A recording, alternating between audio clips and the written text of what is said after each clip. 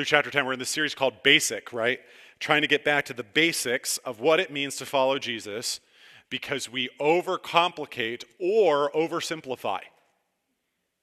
We overcomplicate or we oversimplify. We do one of those two things. We overcomplicate by making all of the rules and the regulations and the plans and the principles, or we oversimplify by saying, I don't need any rules, I don't need any plans. And this is a struggle that the struggle is real for the church and its whole existence between, here's your fun words for the day, legalism and antinomianism.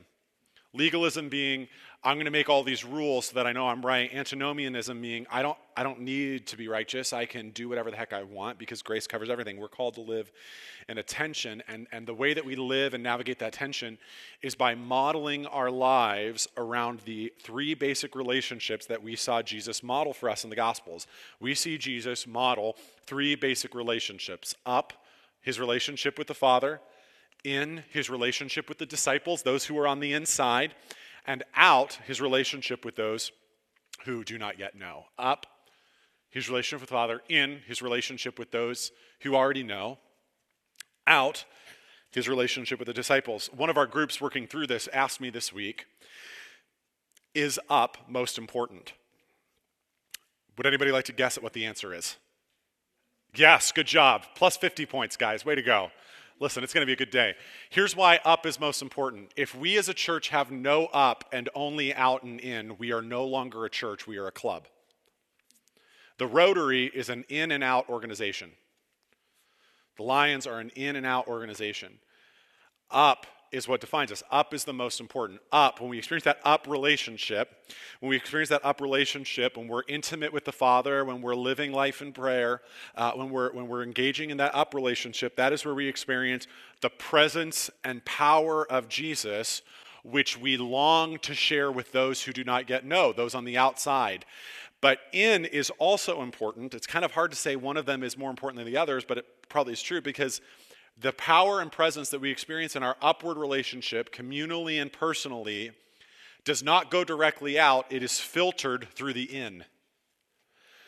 And so if we do not like one another very much, if all of my relationships are marked by conflict and strife and gossip, that power and presence is going to be gummed up in the pipes of my in and never reach those who are out.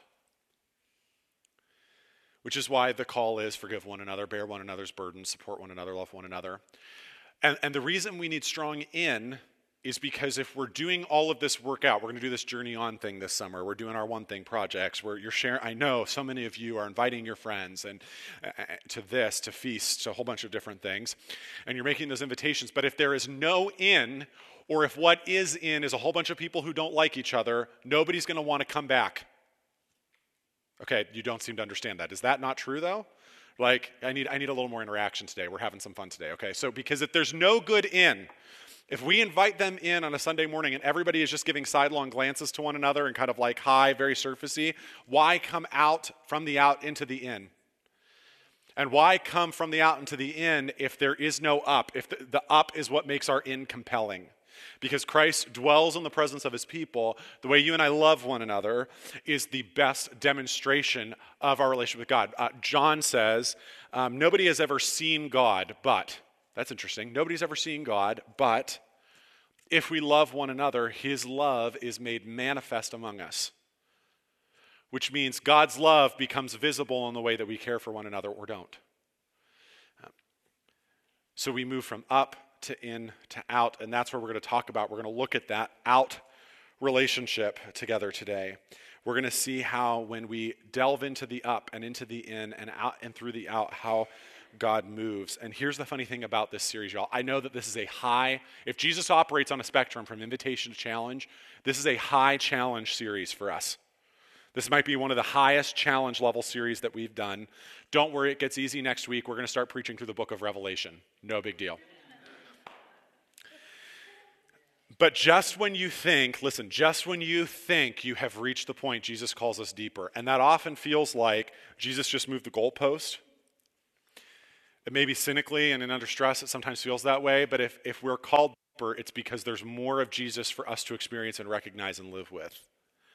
right? And so Steph and I have been pretty committed to a discipleship lifestyle, being disciples and making disciples for about 2 or 3 years now, really since Regen started. And man, we're like really rocking it. And then Jesus says, Jesus says, I want to encourage you to make disciples in a higher challenge way. Why don't you have Kat, the intern, live with you over the summer? All right, that's like mid-June to mid-August, no big deal. And then Kat moves out, and in the process, like 3 weeks later, Sarah moves in. And now we're like discipling all the time. And then they're like, hey, and then she's like, you still got 2 more bedrooms. And so why doesn't Aaron come too? And now like it just gets deeper. And the trick is even as it gets deeper and it gets more challenging, it also gets sweeter. Okay? Nobody wants to play in the shallow end of the pool their whole life. And if you do, it's boring.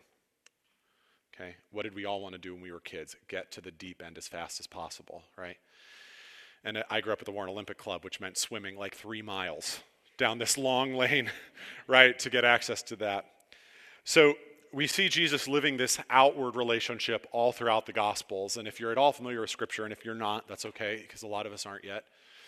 And even if those of us who know it don't really know as much as we think we do. We see Jesus live in this out relationship, right?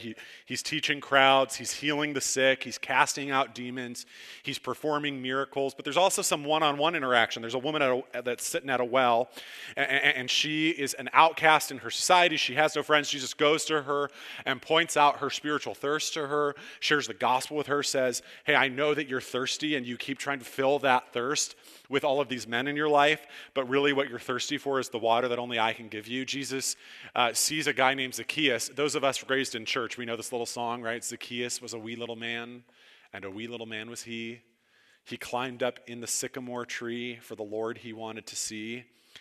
And Jesus said, Zacchaeus, come out of that tree, for I'm going to your house today. Okay, this is a real story out of the Gospels where I guess Zacchaeus, who must have been a wee little man, climbed up in a tree to see this Jesus, but he did not know Jesus, and so Jesus calls him out of that tree, enters into his home, and it's not like Jesus has dinner and leaves. Jesus takes up residence in Zacchaeus' house for a number of days. See, we're all fine with Jesus calling me out of the tree, but does he have to come in? Does he have to take off his shoes? Jesus doesn't seem to be leaving. As it gets to bedtime, he moves in. And as Jesus lives this out relationship, trying to communicate what he's offering to those who do not yet know, Jesus keeps saying this thing. He keeps saying, the time promised by God has come at last. The kingdom of God is near.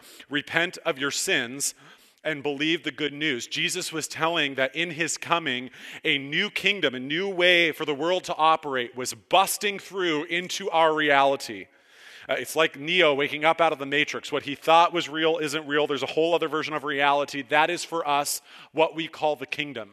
And the kingdom is busting in, and the kingdom elevates those who are poor and lowly and oppressed, and it lowers those who are proud and in power, and it turns everything upside down. Jesus grabs 12 dudes and says, you're going to help me announce the inbreaking of this new kingdom, this new way for the world working.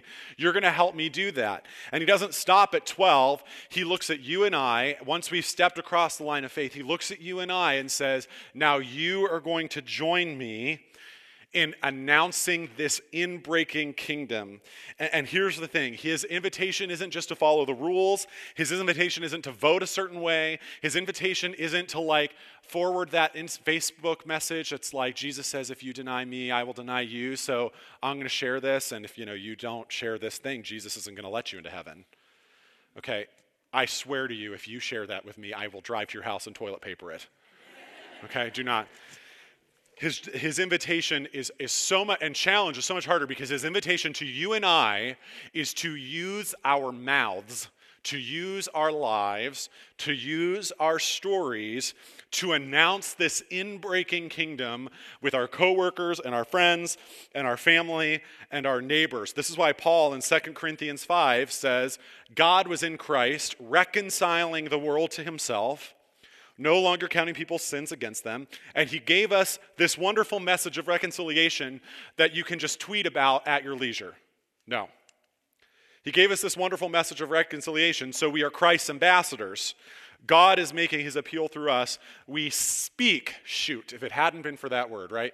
We speak for Christ when we plead, come back to God. We are called to use our mouths.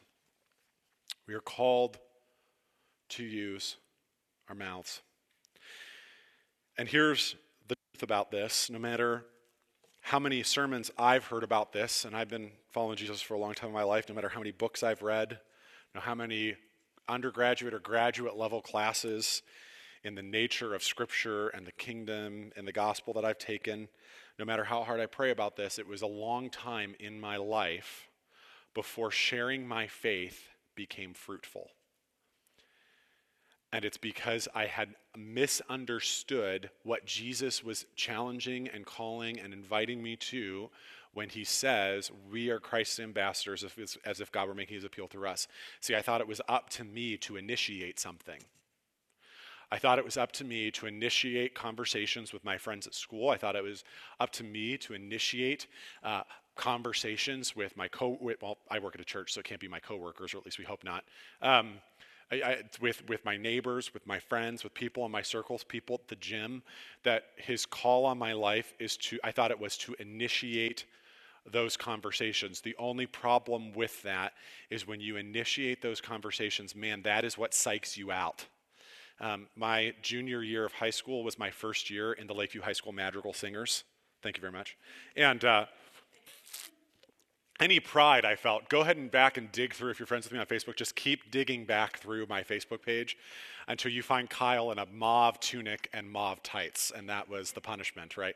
The mauve marauder. I had a poofy hat.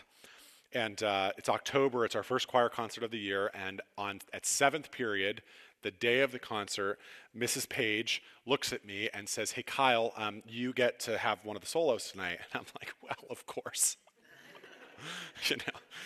Kyle, only moderately more humble at 29 than at 17. And so we go, it's a song called, and there's a lot of Lakeview people, so you know the song, Ryu Ryu Chiyu, okay, if you were at Lakeview at this time. And she introduced the song, we start singing it, it comes time for Kyle's solo, and guys, it disappeared from my brain in front of all of Rydell Auditorium is looking at me, and I am dying inside, right? So Mrs. Page stops the song, and in the way that only she can do, like goes and kind of laughs off, like, let's try that again. Couldn't remember it. Twice in a row. I wept. I walked off stage, and I bawled my eyes out because we all know that I hate public embarrassment. And so, and that's how we feel it is. When we feel like it's our job to initiate faith conversations, that's what ends up happening. That's what ends up happening. Doesn't matter how much we've studied or the books we've read or how much we know, the moment comes for our solo, and it's like, right? We have no idea what we're talking about. What if instead what Jesus, and this is the shift we have to make, and it's the shift we see Jesus making in what he calls his people of peace strategy. The shift is moving from initiating something to participating in something. Ooh, see, it even rhymes. It's a shift from initiating something to participating in something. Because when Jesus says the kingdom of God is at hand, what he is saying is that I am already at work in the lives of your friends and your coworkers and your kids and your family and your neighbors. I'm already at work there. And Jesus isn't looking for us to initiate something. He is looking for us to participate in this kingdom that is breaking in. See, we believe in this thing called what John Wesley would call prevenient grace. It is the grace that comes before. Prevenient grace means that God is working in our lives long before we ever know about it. I mean, literally, guys, before the first time that you ever seriously thought about Jesus, that is a byproduct of God, by the Holy Spirit, working in your life to even enable you to think like that. That is a byproduct. That is a byproduct of God's grace doing something huge in your life. It is prevenient grace. A great example of this, to talk about Zach and Jenna. Zach is sitting on our couch. You know exactly what story I'm going to tell, don't you? Zach is sitting on our couch. This is months before he remembers that we were friends, much less months before he really stepped across the line of faith. We were friends with Zach and Jenna like for 6 months before Zach even really knew who we were, which is fine. I love you. It's okay. Zach says, sitting on our couch, Zach owns his own business. He was like really working his tail off, and he says something amazing. He says, I'm choosing to be selfish right now. I'm choosing that because I need to work on my business. That's what makes me happy, and that's just the way it's got to be. I'm just choosing to be selfish. Zach and Jenna are driving home, not 30 minutes after Zach says this, and sees one of those church signs, which frankly, like, I hate church signs, but it said, "Unselfishness is the way to happiness." Jenna texts us, "Oh my gosh, isn't that so weird? Zach just said that, and now that sign says unselfish is the way to happiness." I look at Steph, I was like, that's not weird. That is Jesus full bore coming to tackle him to the ground, right? And that's what he did. That is prevenient grace. And so when we live into this out relationship, it's not about initiating something, it's about participating in something that God is already doing. That's what God invited us to do when we came alongside Zach and Jenna, was not to initiate anything because it's not about us.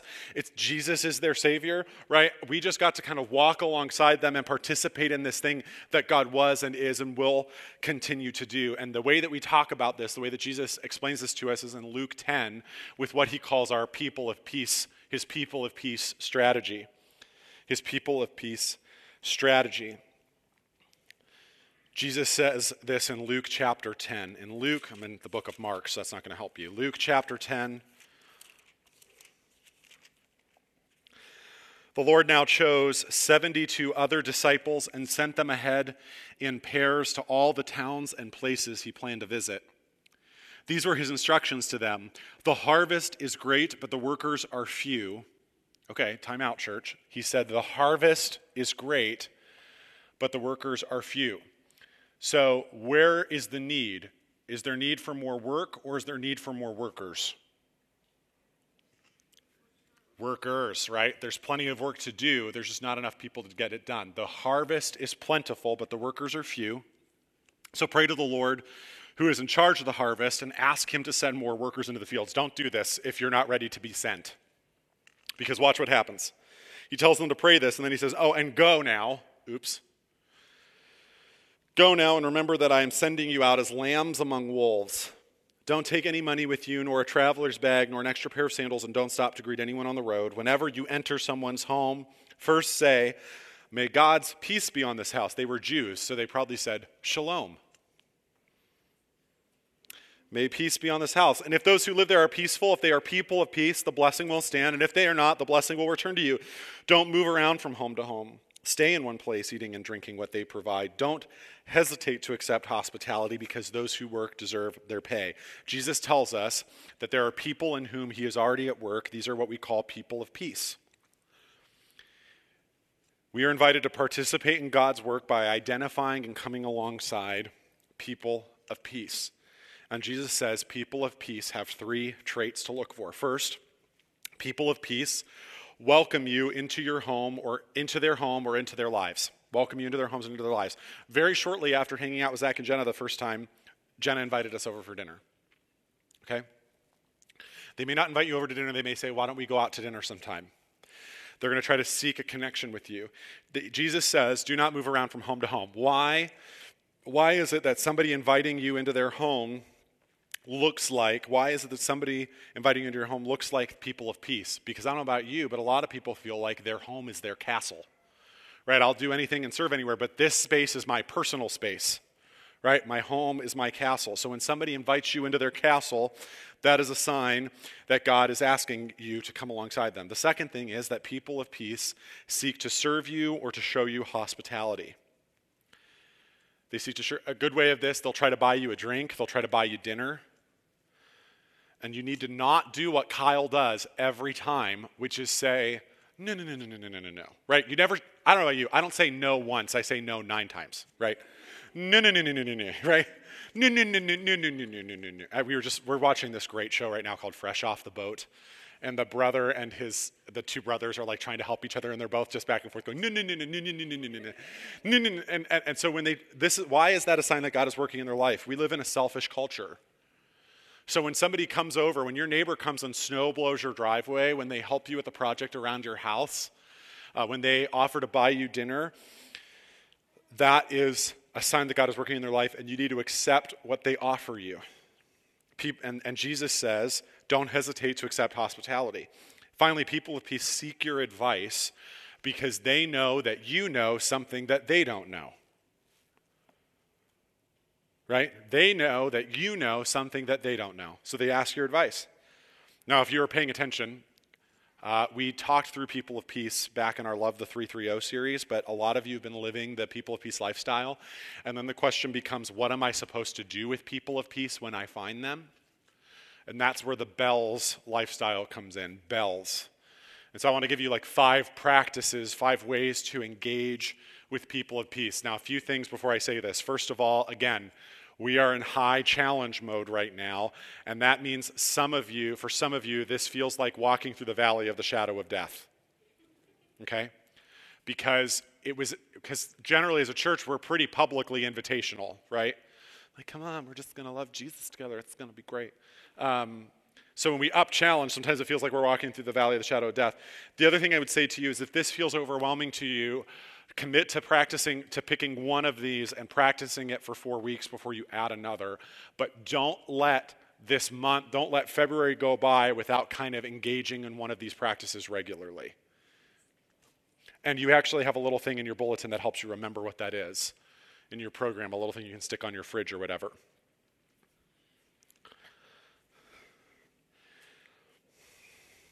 Let me talk to you about each of these because we see Jesus doing this. And the point of the bells lifestyle, the point of this out lifestyle, is simply to put you in a position with a person of peace that Jesus rubs off on them.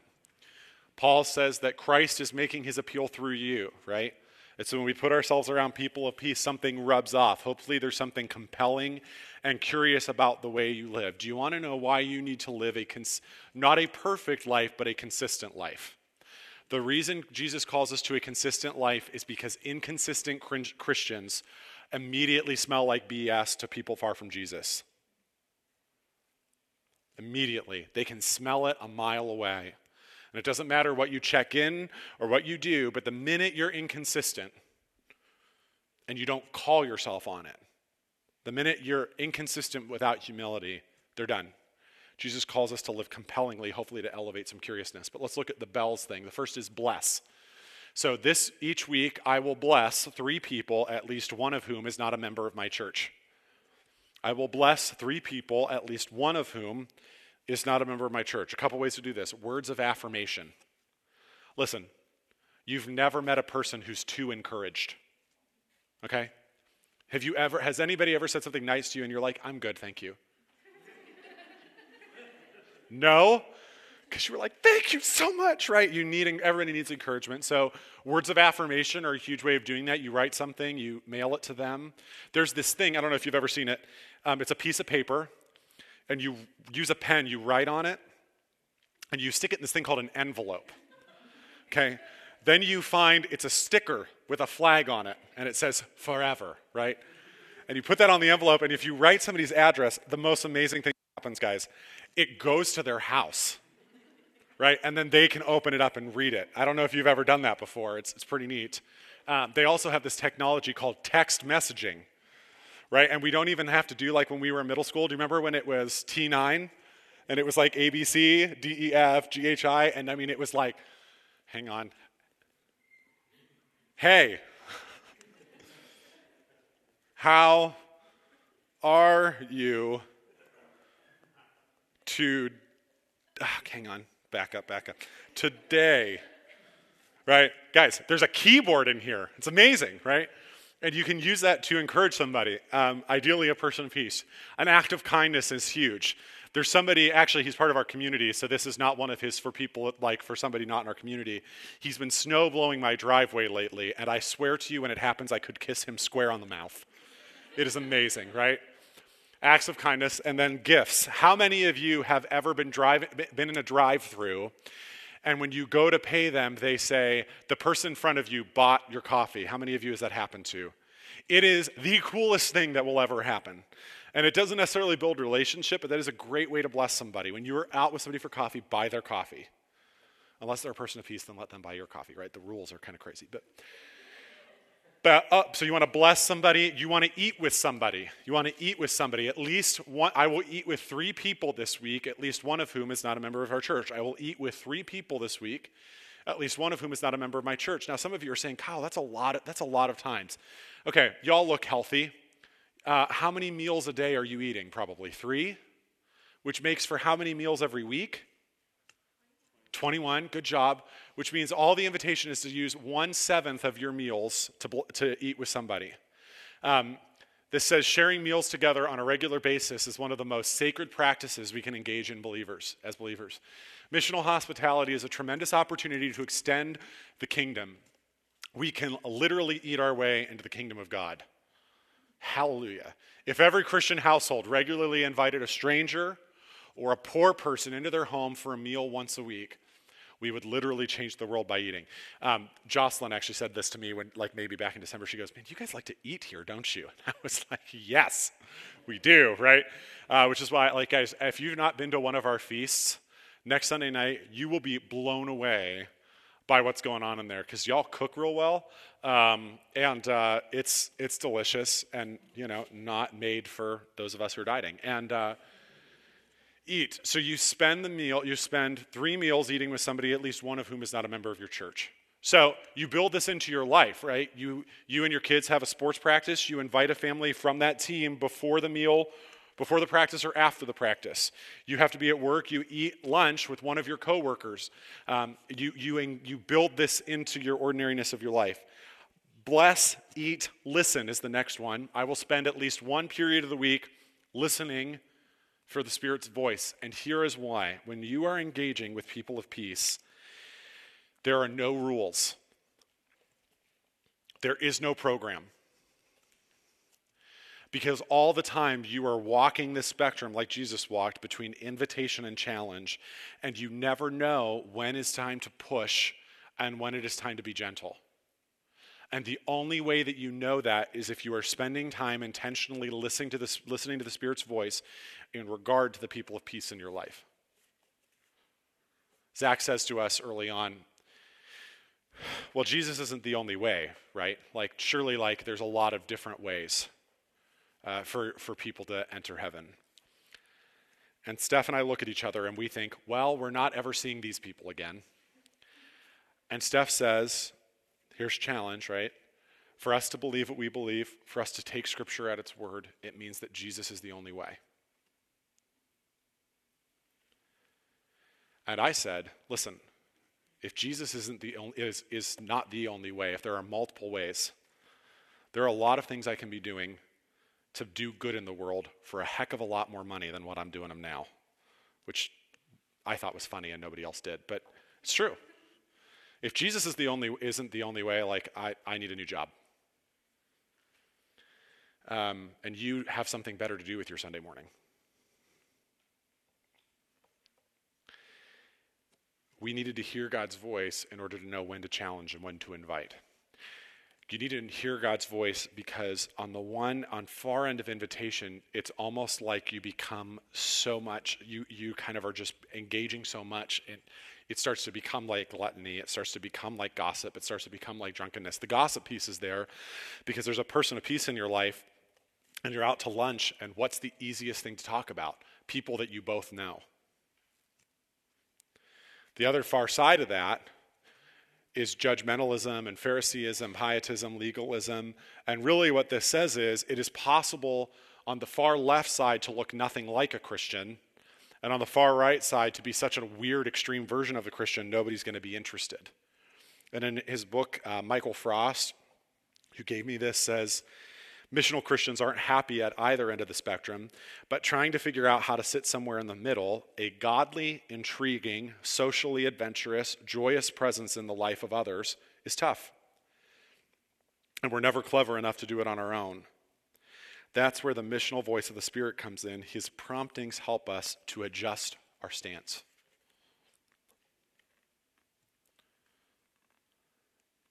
His promptings help us to adjust our stance. This is why, let me decide if I'm talking out of turn. This is why at most public events in our church, alcohol is present. Because to make a rule on either, and we don't want to go to the far left, but we don't want to go to the far right. Right? So we don't want to make rules about what we do. We want to hear God's voice and do what he says in a way that is responsive. And we don't want to be so unlike the world that there's nothing compelling about us, but so like the world that there's nothing new. It's kind of what this is.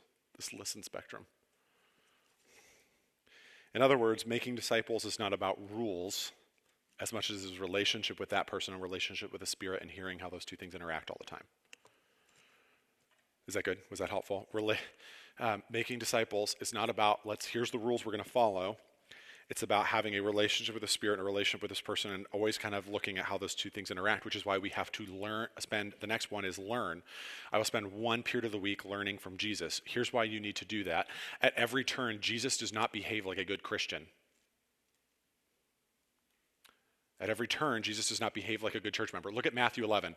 The Son of Man came eating and drinking, and they say, look at him, a glutton and a drunkard, a friend of tax collectors and sinners. And he says, but wisdom is justified by her deeds. Jesus evidently ate a heck of a lot when he was with people. He drank a lot while he was with people. He drank so much that from the outside observer, it looked like he was a glutton and a drunkard. It looked from the outside observer that he was spending all of his time with the wrong kind of person.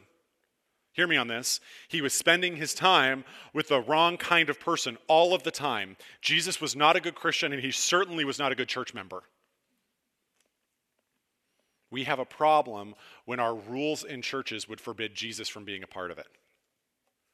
Right?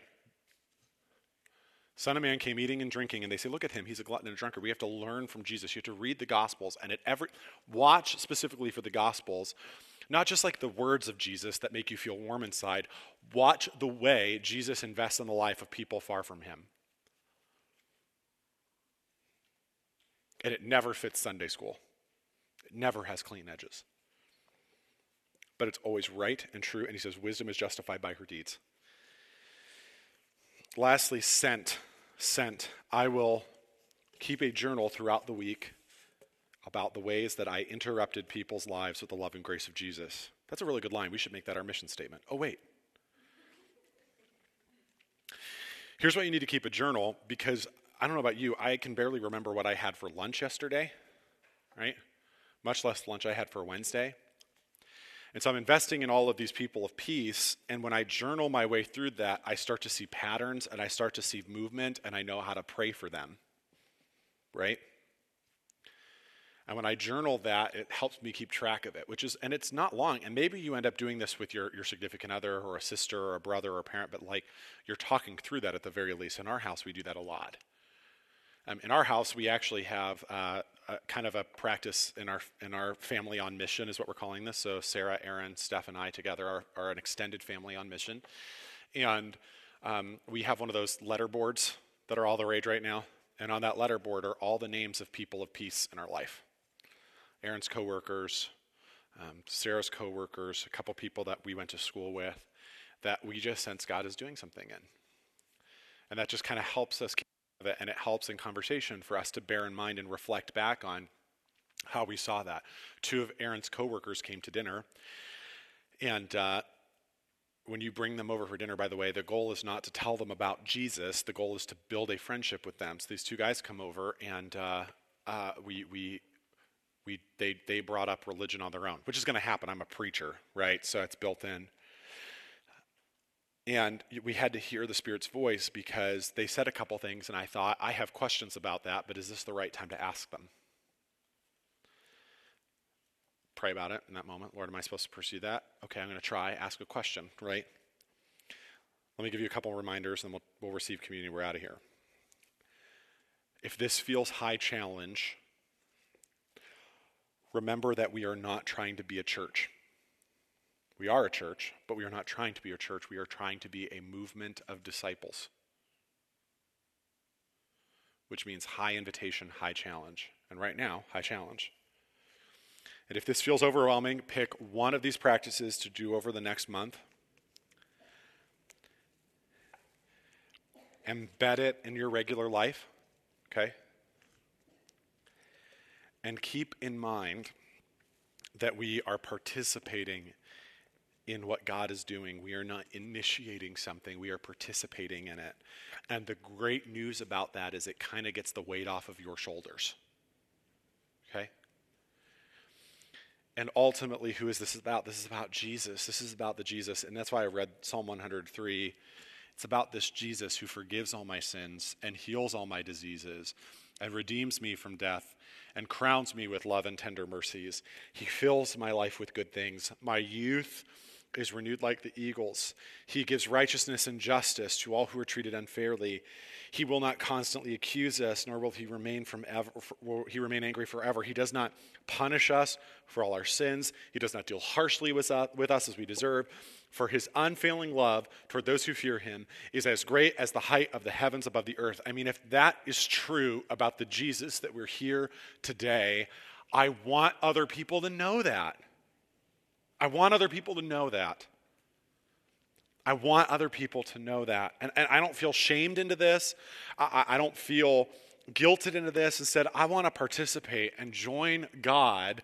I want to join God in what he's doing. If you want to experience Jesus, guys, like, just go where he's working. And that's why actually a lot of you love Regen, because God is doing something here, but it's not in terms of self-interest. It's not purely up and in. It's up, in, and out, right?